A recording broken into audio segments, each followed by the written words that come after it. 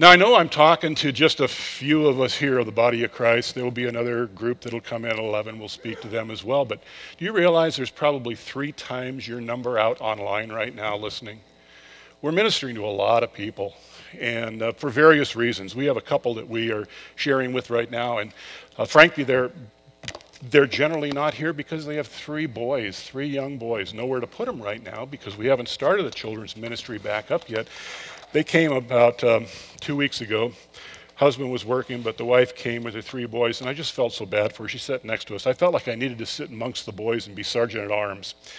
She really got very little out of the message, as you can imagine she would. So a lot of those people out in TV land, and I speak to you in TV land. Wish I could give you hugs. Well, Scott did a terrific kind of almost summation last week in talking about some of the things in marriage that really is where the rubber meets the road. He talked about conflict management, conflict, in being able to communicate during conflict. Vicki and I do a lot of that kind of training with people and teaching them how to fight fair. We use a truism kind of in our classes that we teach and counseling that we do that is if you avoid conflict at all costs, the cost will probably be your marriage. So, conflict can be a really good thing. We've taught a lot of these things over the years, and I'm going to share that with you, though I'm hopefully going to share a totally different perspective that we have kind of come into in the last 2 years of our ministry, and I want to share some of that with you. But, where do we get some of these ideas we have about how to be fulfilled in marriage, how to be happy in marriage? We grew up, we were kids, especially if you were female, you probably had these visions and dreams. You could see yourself in the dress. When you were little, you were already trying to plan the dress. You were already plan the event. Most of us as guys, we just, we thought we should get attaboys for just showing up. But, women were, they're thinking these things through. You start thinking these things through when you're a kid and you get visions of what happiness and fulfillment looks like in marriage. Movies certainly fit into this category. I have a couple of movie marquees here that, remember this one? Okay, this dates me, but Love Story. Where do we get these things? So this one had this dopey line, love means never having to say you're sorry. Does that sound biblical to you? Nah, doesn't me either, but we hear these things and they become part of us. How about this next movie here? What if someone you never met, someone you never saw, someone you never knew was the only someone for you? Doesn't that sound like there's only one person that's really designed for me in the entire world, and if I miss him, boy, am I messed up. In fact, Stephen Stills once sang a song, if you can't be with the one you love the one you're with. It's definitely not biblical, and yet we get these things. How about romance novels? Now, I could ask for a show of hands to see who reads romance novels, but it would embarrass Chad, and so I don't want him to have to raise his hands. But look at these. So I tried to choose some tame covers here. Woohoo! I chose the last one here. Next one.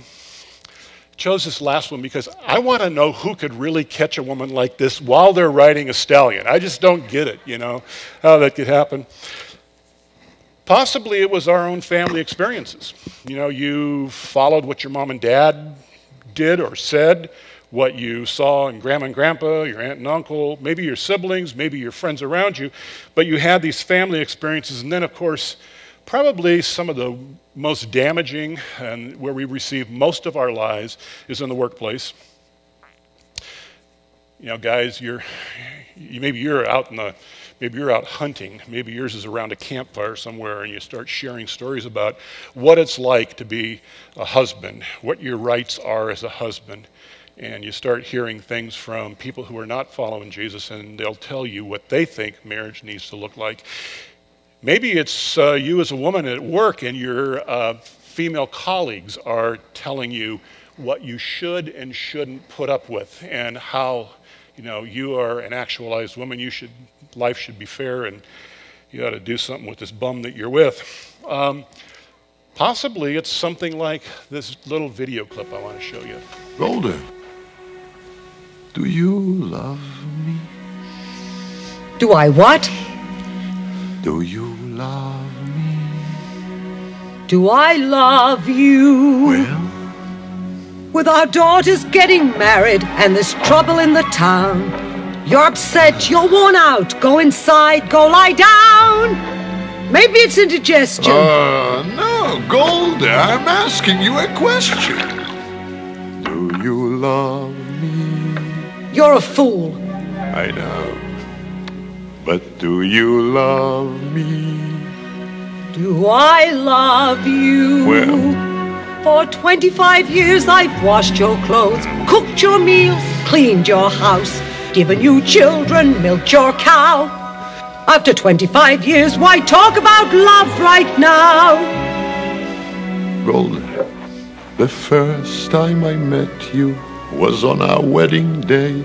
I was scared. I was shy. I was nervous. So was I.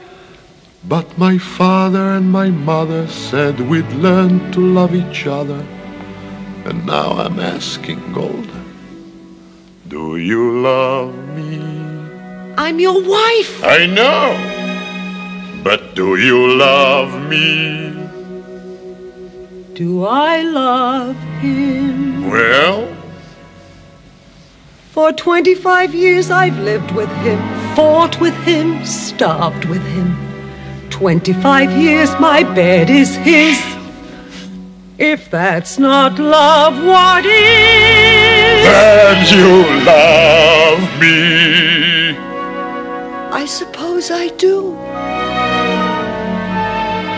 And I suppose I love you too.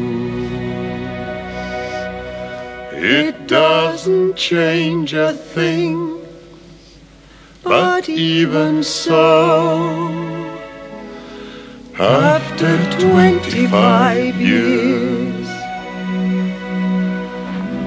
it's nice to know.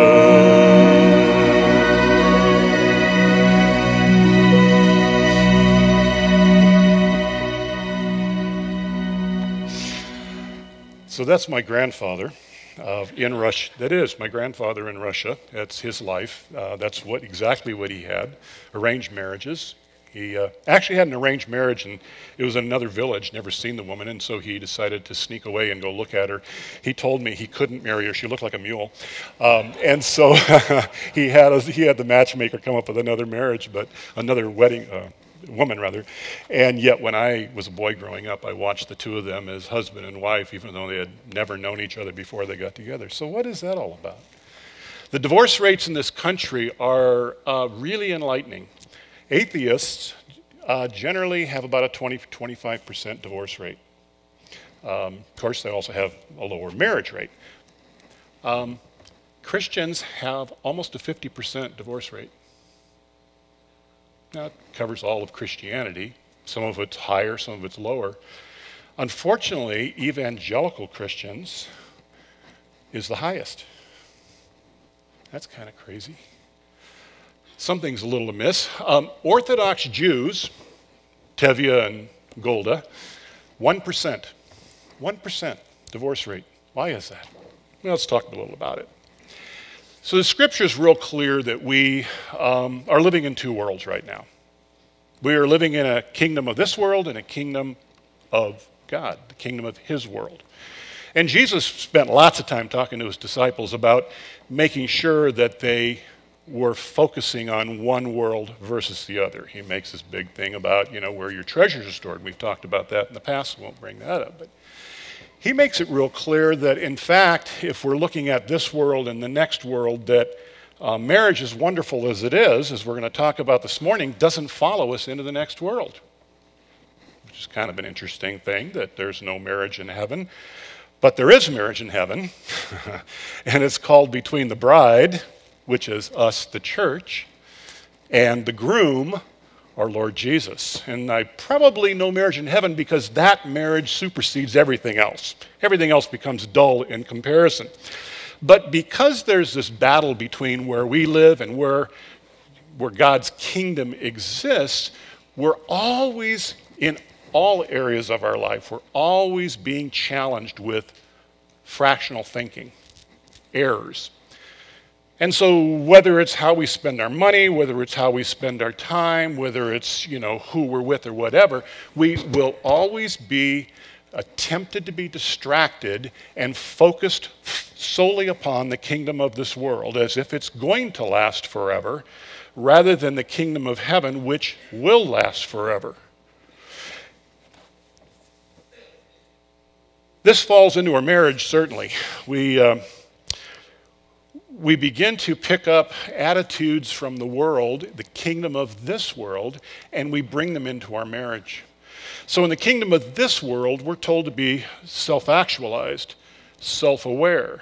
We're supposed to be spending a lot of time trying to make sure we have self-esteem. We try to instill self-esteem in our children, and what we find is that all of those self-centered focus ideas eventually lead to selfishness.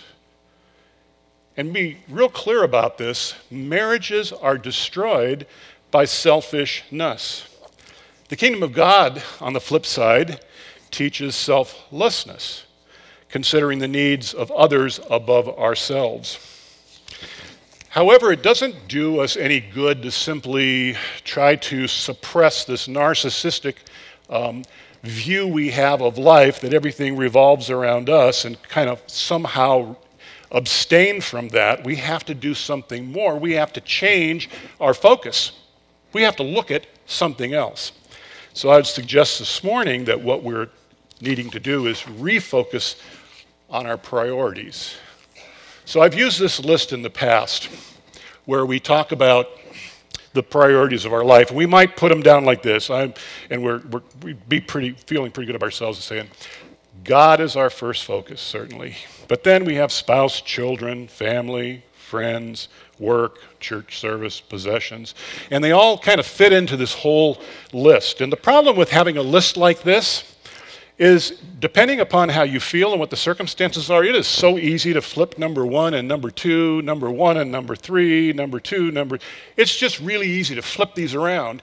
And we all of a sudden start realizing the results in our life are because guess who is no longer number one? So I would suggest, as I have in the past, that in fact, what our list should look like is the following slide.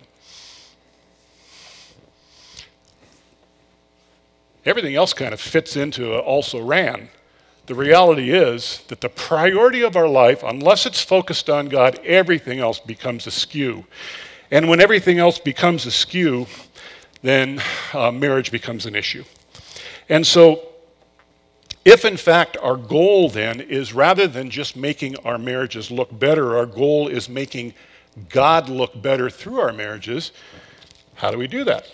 And I would suggest there's three ways we do that. Now, there are, as Vicki and I go through counseling sessions and we talk with people, I generally hear reasons why people are having marriage problems. They generally are these three. Communication breakdowns, conflict management, that's what Pastor Scott shared with us last week. Finances, of course, leads the conflict, how we spend our money. Usually it's not because you have too much.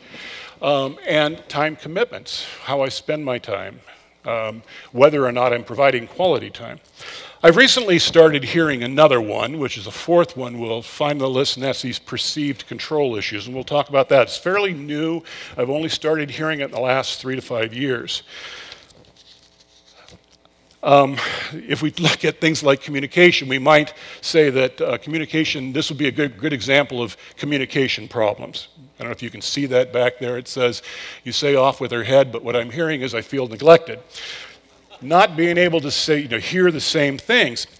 Now, Vic and I we were married at 19, and like Golda and Tevye, we've been married for 25 years. Looking, oh God, what is this? He doesn't think I'm 44 years old anymore. Actually, in January, we celebrate 50 years. So, we've been together for kind of a long time. And because of that, we've experienced pretty much everything you can experience in marriage. Now, I come from a family of yellers. Scott talked about that last week as skunks. In my family, whoever was loudest was right. That's just the way things are. Vicki comes from a family of sulkers. or as he would call them, turtles. You know, just if we just go to bed and sleep it off, I'm sure things will be better in the morning if we just kind of ignore it. We're not going to fight. And so you have somebody who really wants to fight and somebody who really doesn't want to fight, and doesn't work out very well. And in fact, we have come up with a safe phrase in our marriage, which is, by the way, a whole separate issue we could talk about, how to fight in fear and conflict. But when things get heated, Vicki will say to me, "So because you're loudest, that means you're right?" And all of a sudden, that catchphrase, I all of a sudden realize what I'm doing again, and I settle down and we can finally have some dialogue.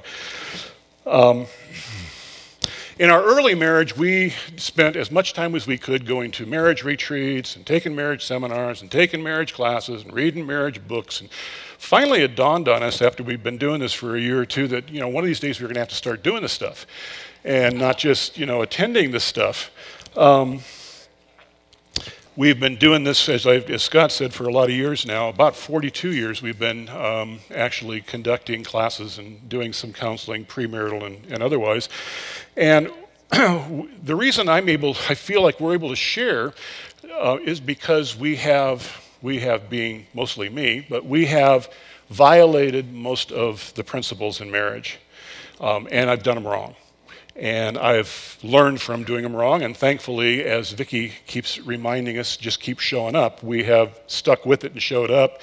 And like the Orthodox Jews, Tevye and his wife, commitment became much more of an issue, and much more of something to value.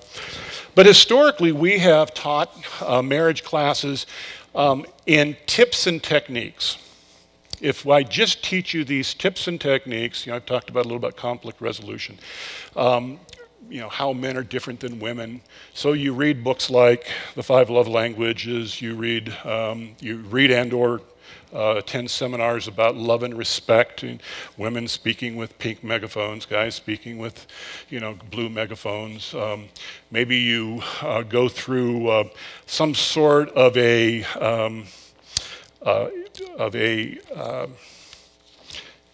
class that teaches you what your personality is like. Are you a driver? Are you phlegmatic? Are you sanguine? And so we've done all of those kinds of things. But what we've found that is, and by the way, there's some good in all of that stuff, but what we found is that's kind of a equalizer in all of those is they tend to focus on having a good-looking marriage. Or at least attempting to have a marriage that looks good from the outside. And wouldn't it be interesting if we, based on our priorities, instead of focusing on having a good marriage, we were focused on making God look good because of our marriage? Do you see the subtle difference there? There's a subtle difference between focusing on the problem as opposed to focusing on Father God, who is the solution. Focusing on the problem versus focusing on Father God, who is the solution. So I'd like us this morning to talk a little bit about identity, understanding, and action as 3 methods of drawing close to God and focusing on Him in our marriage, and He becomes the focus of our marriage. What do I mean by identity? So identity means we need to be secure in whom we are in Christ Jesus. In other words, we need to begin saying the things about us that He says about us. 2 Corinthians chapter 5, verse 21 has probably one of the linchpin scriptures of the entire Bible. He who knew no sin became my sin, that I might be called what? The righteousness of God. Now, you looked in the mirror lately? Do you see some things there that are not necessarily so righteous? I know I do. But God sees something different. God sees me as the righteousness of God. Why? Because of the wonderful blood of Christ. So first, I need to be able to operate from this position of identity. Vic and I are doing a life group right now. We just started last week.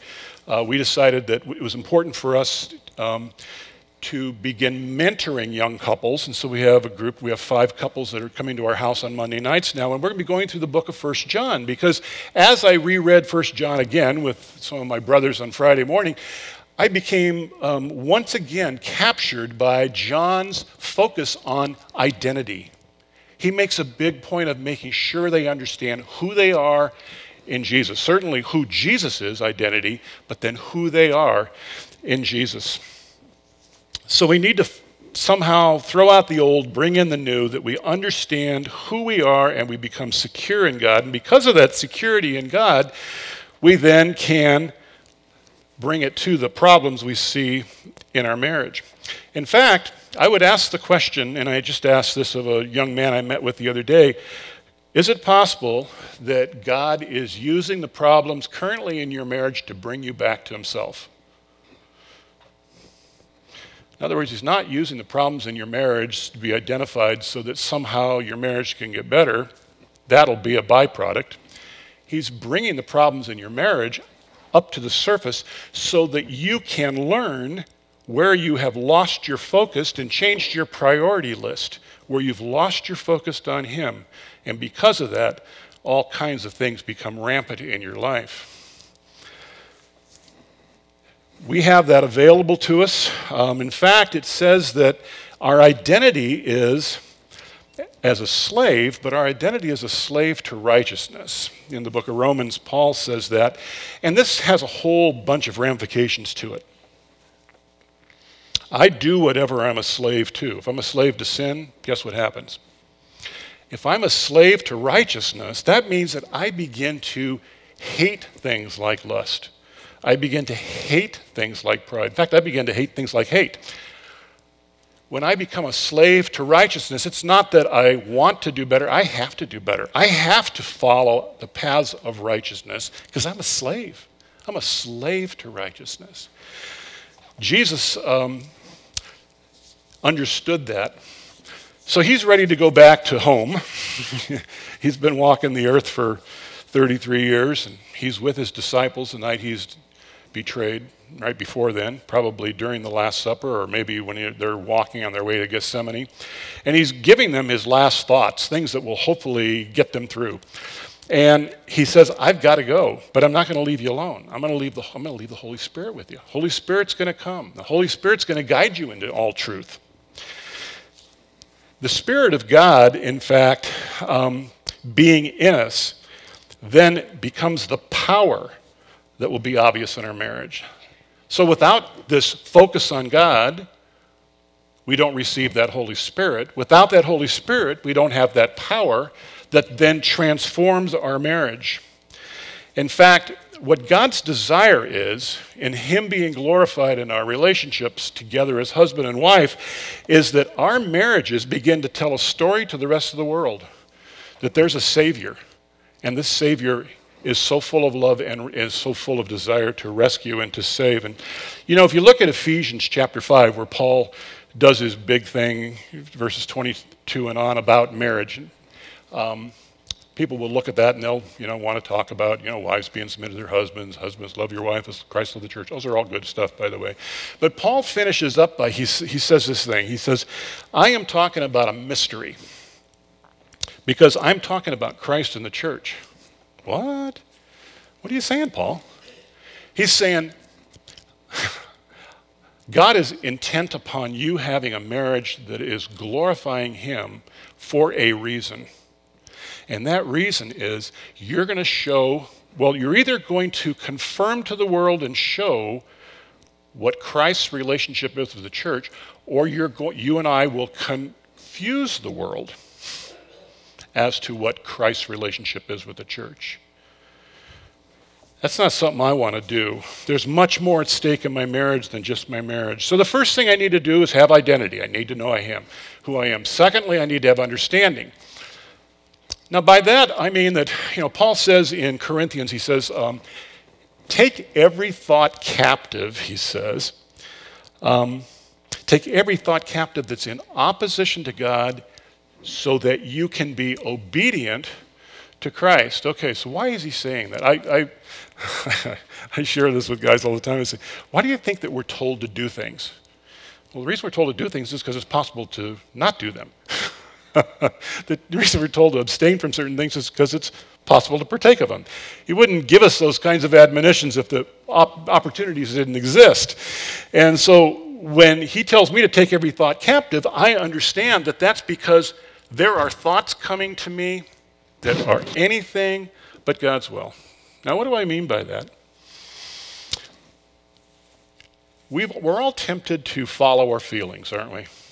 I feel this way. Don't feel like doing this. I mean, we say that all the time. It becomes part of our actual vernacular. How I feel pretty much determines on what I will do. And I would suggest that, in fact, we can't trust our feelings. Now, I'm not saying, you notice I didn't say we're to deny our feelings. That's not healthy. Feelings neither are right nor wrong. They just are. Where it becomes a problem is where you allow feelings to decide for you your next move. And where feelings become the rationale for whether or not you believe something. And what I've learned is, and you've learned I'm sure, is that feelings neither right nor wrong, but they're generally not very accurate. They're not an accurate reflection of what God is currently telling me right now. What is an accurate reflection of what God is currently telling me right now? I would hold up my tablet, but then you'd think it was Samsung is really doing it. It's not Samsung. It's the Word of God is doing it. God's words that he gives us differentiate. They're what expel and allow me to take captive my thoughts. And so I need to know, obviously, I need to know his words. I need to know what he has to say. We need the Word because, as Paul says, the Word washes my mind. Interesting, in that same context, when he talks about marriage, Paul's talking about that we as husbands have an opportunity with the Word of God to keep our wives pure and clean in washing them. But it fits for all of us.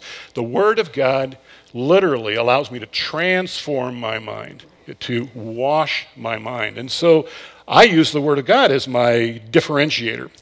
Now, I said that there was a fourth reason for marriage problems that I've been seeing that people, and I started seeing it about 3 to 5 years ago, maybe 3, generally was coming out of the mouths of women. And it was generally coming out of their mouths as if it was a unique idea that they had just thought up. And the words were these: I'm just so tired of being controlled. I'm so tired of being controlled. They may voice it like this: I just haven't laughed for so long. Or you may have something like, well, it's only fair that I should have blank. Or I'm certainly not going to be submitted to that man, or maybe a woman, men speaking that to me. Now, these are real emotions, and I would not say you denied emotions. They are real emotions that come up because you've been hurt. The reason you say, I'm tired of being controlled, is because you feel controlled. The reason you say, I no longer laugh anymore, is because you haven't laughed very long. So they're real. They're real emotions. But we need to, again, compare them to what God says, who brings us back into real understanding of how I walk through this life in a successful manner. So Galatians 2:20 and Colossians 3:1-3. I'm not a big fan of tattoos, but if I were, I'd probably have this arm tattooed with Galatians 2:20 and this one with Colossians 3:1-3. In fact, I learned a song about it years ago. I won't bore you by singing. But it describes identity, and then it describes what to do after the identity. Galatians 2:20 says, I have been crucified with Christ. It is no longer I who live, but Christ who lives in me. And the life which I now live in the flesh, like right now, I live in faith in the Son of God who loved me and gave himself up for me. That's identity. Based upon that, I get to move on in life. Therefore, this is the action, therefore, if you've been raised up with Christ, keep seeking the things above. Okay, if I'm seeking the things above, then how much is being controlled fitting into that? Therefore, if you've been raised with Christ, keep seeking the things above where Christ is, seated at the right hand of God. Set your minds on things above, not on things upon this earth. For you have died, and your life is hidden with Christ in God. How about the next one? 1 Corinthians 7, 3 and 4. Now, 1 Corinthians, the third verse of the 7th chapter, husband should fulfill his wife's sexual needs and the wife should fulfill her husband's needs. All the men just perked up. I could just see it in all your eyes. All the guys out there in TV land, all of a sudden they're paying attention, right? The next verse, however, I believe means a whole lot more than just that physical sexual attraction or sexual process that we're talking about. He says, the wife gives authority over her body to her husband. Does that sound like control? And the husband gives authority over his body to his wife. Does that sound like control? So when I hear a lie from the enemy that says, I'm so tired of being controlled, I need to go back to the Word of God. What does the Word of God say?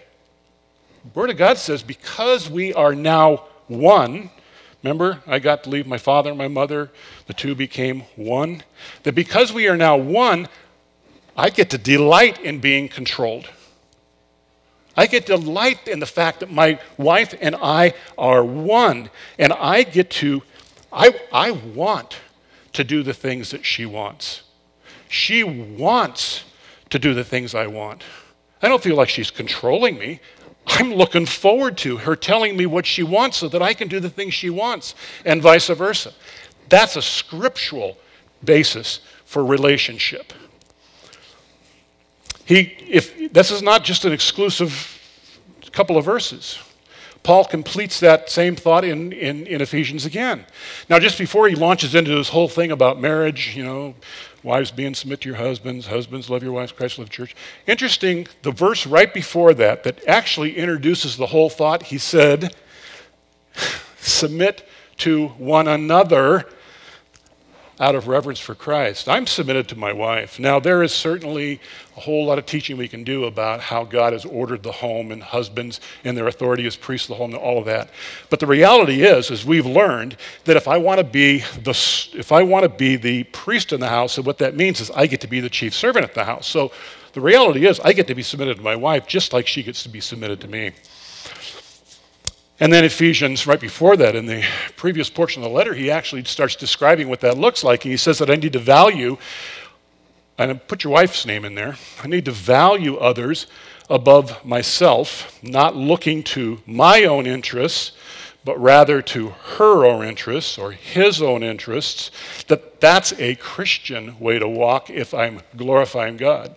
So in other words, do you see the difference between these tips and techniques we would learn on how to walk through our marriage versus being focused on God? And because we're focused on God, we allow that Spirit of God to come through us and begin to work out in our lives these principles that give him glory. And through giving him glory, our marriages get better. Duh, big red truck. Romans 12:10, honor one another above yourselves. And then this is the one that really got to us when Vic and I started doing this series from Francis Chan. A lot of this comes from he and his wife Lisa's most recent book, You and Me Forever.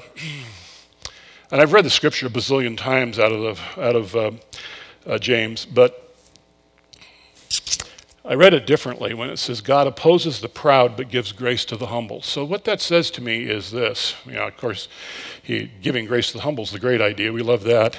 But what it says is, what I may look like is being more interested in being right than being humble. Well, maybe I can live with that until I realize the rest of that scripture. By being right, what I'm really choosing to do is be an enemy of God. That makes me shake in my boots. That brings sobriety on my life. Next time you're in an argument with your wife, things are starting to get heated up, draw aside and say, Lord, remind me of this scripture. You oppose the proud. You stand against the proud. I am on the other side of the battle lines from God when I choose to be proud. If I am taking that against the handmaiden of God, that becomes a problem. If she's doing it as the choice select priest of God, that becomes a problem for her. God gives grace to the humble, but he opposes the proud. Well, so we've first got identity, then we've got understanding. We've got to be able to combat the things that are coming at us all the times. And the reason I say this is because, guys, I listen to married couples and they come to me with what they think are rational ideas that support their rights, and they are not in any way in line with the selfless lifestyle that the Word of God teaches. They just aren't. So we need to have identity, understanding, and then we need to put it into action. And we have found something that really has been effective on putting things into action, and that is having a missional marriage. What do I mean by that? Well, God has called us all to not only be His disciples, followers of Jesus, but if you're a follower of Jesus, you and I have been called to make disciples. We're called to have an impact on the world that people learn who Jesus is and also become Jesus followers. We, each of us, have this responsibility individually. Now, not all of you are pastor teachers, not all of you are going to be evangelists, not all of you are going to, be prophets. But when you go through the list of the gifts to the church, it includes things like givers of mercy and people who are discerners of spirits and people who are given the gift of generosity and those who are given gifts of leadership. And there's lots of places to fit into the body of Christ so that, in fact, you begin working out God's call for you to make disciples. But missional attitudes breed unity in relationship. And what I mean by that is, what has God called you to individually as mission in your life? And what has God called the two of you as husband and wife missionally in your life? Now, 5 years ago, Vic and I were in San Diego at a church we go to in the wintertime. Wonderful church down there that's an offshoot of a church that actually Scott knows the pastor. And she came back, and God had spoken to her, and she had a vision for doing something with people in villages around the world that ended up, for our focus, was Guatemala. And she wanted to go to Guatemala, and I had no desire to go to Guatemala. I am not an evangelist. I love to talk about the Word of God. I love to tell people about Jesus, but I am not an evangelist. I am someone who I believe God has given a gift of teaching that I love to lift the body of Christ up and lift him up to a higher level of focus. That's my gift. It's not to go out and preach the word in street corners. And Vicky's lived her life of evangelism throughout her life, through workplaces and other places, and she saw this as another opportunity to go out and love on people and love on them for Jesus Christ. I chose to go to Guatemala because in our missional marriage, I saw an opportunity for me to be supportive of her and glorify God. Because He's called me into relationship with her to glorify Him. And I saw this as just another opportunity for me to minister to her and to glorify Him. Now, of course, I went to Guatemala, got bit by the love bug, and I fell in love with the people of Guatemala, which, of course, is part of my ministry. And so, right now, we've been there 4 times, and I was looking at the pictures of our little girls, and I'm so sad that we're not there with them today, loving on them in Guatemala. But that's a missional marriage. Now, we saw this take place. We are actually teaching a marriage class, and we had a young couple in the marriage class with us, and we got to that portion of the teaching about missional marriages, and they came up to us and said, "Tell us about Guatemala. We both speak fluent Spanish." And so they came with us, and it has revolutionized their marriage. Why? Because now, all of a sudden, their focus is on the calling of God outside of their marriage. And their marriage improvement is a byproduct of them following after God. Rather than focusing on internal and just focusing on my internal issues in my marriage, they began to focus on the needs of others out. And how could they as a couple begin to bless the world around them? And all of a sudden, the things that they were fighting about became really dull in comparison to bringing water to people who are thirsty, to bringing food to people who are hungry, to clothing those who are naked, to visiting those who are in prison. Does it sound like anybody that wanted that to happen? Jesus, maybe? All of a sudden, my focus changes as a couple, and the internal issues in my life begin to fade away.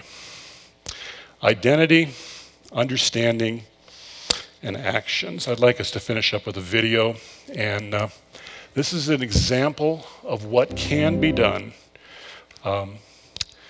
as you allow God to change your focus and He becomes the prime focus for your marriage. Really big wedding and invite all of our neighbors. We live in a neighborhood of 400 by 400 yards, and in that area are 4 25-story high-rise buildings. And in those buildings are 4,000 people. As we kept talking, we realized a lot of our neighbors don't have cars. A lot of our neighbors would never step foot in a church building. And realistically, the only way they could come to our wedding is if the wedding came to them.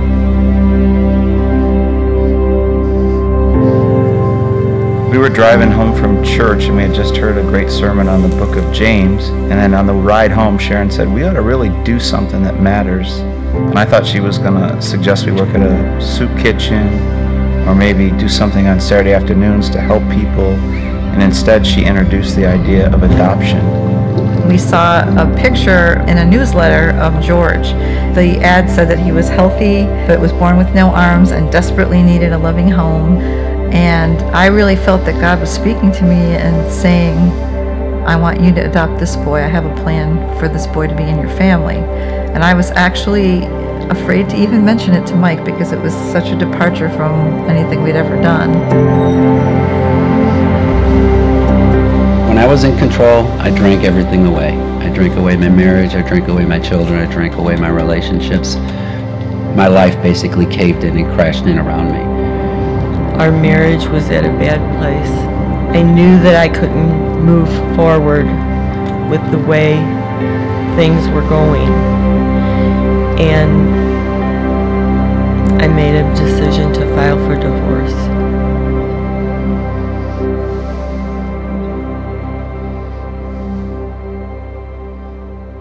Should we go out there or out here?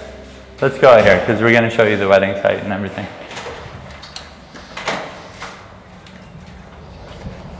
Folks don't normally have a wedding next to something like this, and it isn't always this bad, but as you can see, there's a bit of garbage strewn around today, but it really worked out well on our wedding day. This is where we said I do, and we had all of the chairs right here and our neighbors, and you can see the buildings, and the whole neighborhood could hear our wedding, and a lot of people came down and joined the party when they heard songs and prayers in their languages. Because we wanted to include as many people as we could in our wedding, we actually ended up deciding to have 2 wedding ceremonies and 2 3-hour receptions in one day. I think as we make our major life decisions about who we'll marry, what our career will be, where we'll live, how we'll spend our time, I think we all have defaults in our life that kind of dictate or guide us in these decisions. As we were planning our wedding, there's so many cultural defaults that may not necessarily be bad or good, but they just are handed to us. And I really felt God speak to me to challenge how I would do our wedding and how we would live our lives, that our new defaults would be what would glorify God most. To paraphrase 2 Corinthians 8 verse 9, Christ, who is rich, became poor so that we, through his poverty, could become rich. And as Jesse and I were getting married, we wanted our lives to reflect this verse, to intentionally become poor in some way by moving into a high-needs neighborhood. And it has certainly enriched our lives. Before we got married, people told us that we should maybe not live in our neighborhood for our first year of marriage, that we should take it easy and really build into our marriage. And we really felt strongly that we should stay in our neighborhood and that we should start our marriage by serving God together, because that's what we wanted our whole lives to look like. There's something powerful about seeking first God's kingdom with your spouse that makes your love go deeper and stronger than if you were just seeking first your marriage.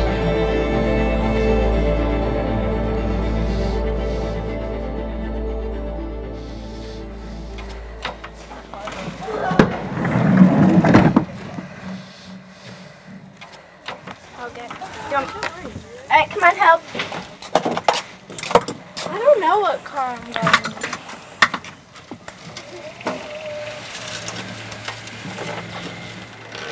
There you go. We got George home and things started to go fairly well and he got healthy and happy. And I thought, okay, we've done our deal. This is our grand contribution to the kingdom. God should be very happy with us now. And I went by the computer one night and Sharon was sitting there looking at the internet and she had found James and it said boy born in India with no arms. And Sharon had the idea, why don't we make them brothers? Wouldn't that be amazing?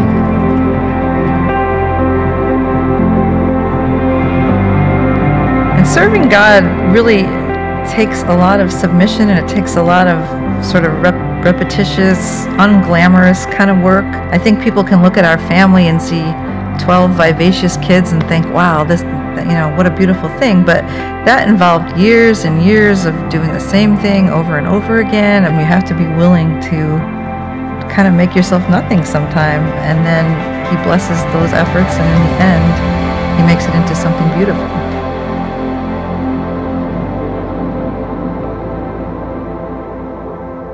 With Sharon and I think it's that we actually don't focus on our marriage that makes it a great one.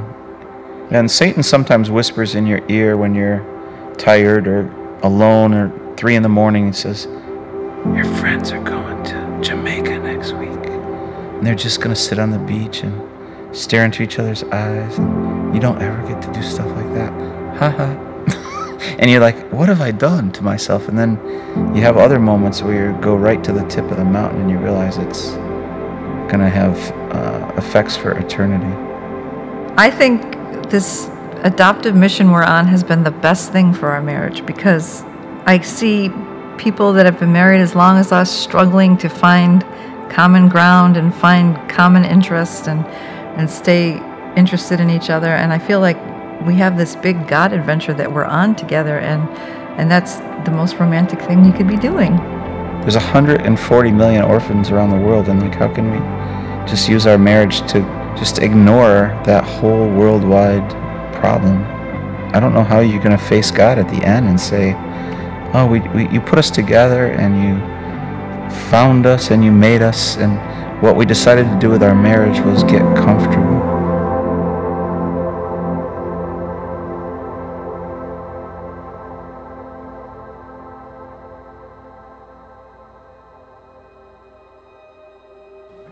The day that Susan threw me out of the house was a day that literally saved my life. And what transpired from that night was a series of events that only God could orchestrate. When I was working, there were Christian people around me, and they seemed like they had good relationships with their families, and that was really what I wanted. My wife started taking our kids to a church, and I'm thinking she's sending them to a cult, and so I decided I'm going to go visit church with them.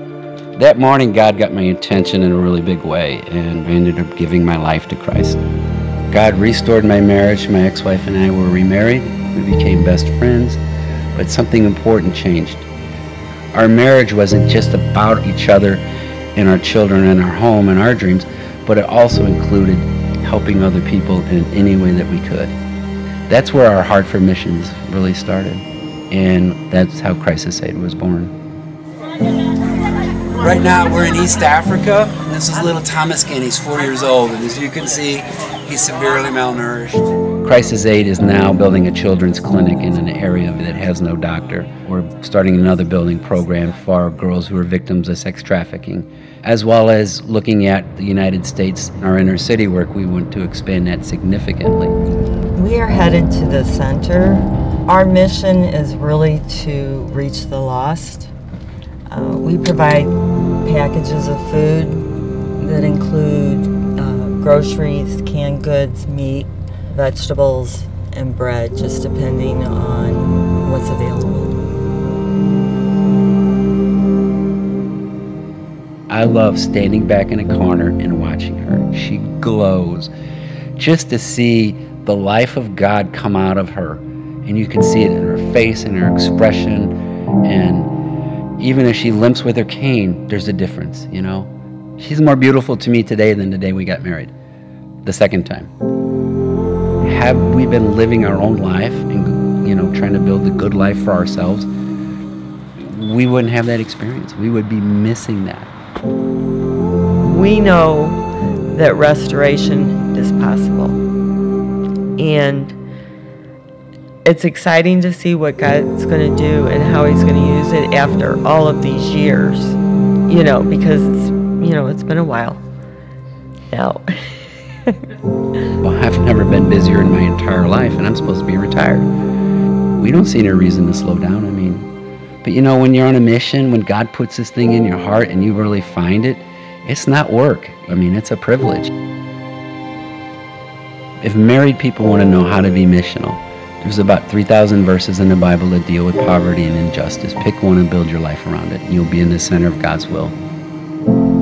I think a common way that people view relationships and marriage is finding someone that you can spend time with, that you can do fun things with, you can have a family, you can buy a home. I just felt like marriage could have a much stronger, more powerful, more significant meaning than just someone who I could grow old with.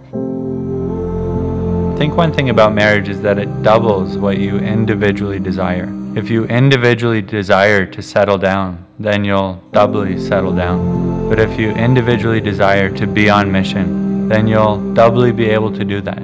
And seeking first the kingdom, doing hard things, even suffering. God is pleased with a marriage that doesn't dwell and consume itself and get caught up in its own roots and vines, but is seeking to reach out to the world around it and have an actual lasting impact for his kingdom.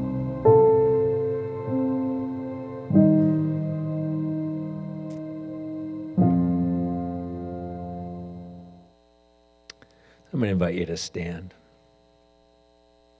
I really believe the Lord has spoken to us in a lot of different ways this morning. Some of us are single, some of us are married. If you're watching online, of course, the Lord has spoken in a variety of different ways. And I'm going to invite the worship team to come on out. We're going to finish with a song, and I know that for many of you, this is kind of past your time limit this morning or whatever else, and you're certainly welcome to leave when you'd like to.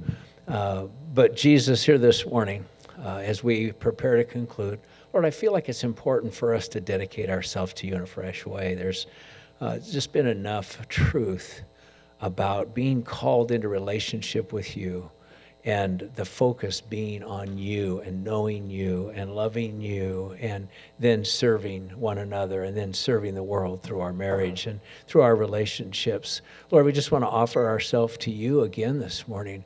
We invite you to come take our hearts captive, Lord, with you, with the power of your word, with the power of your love.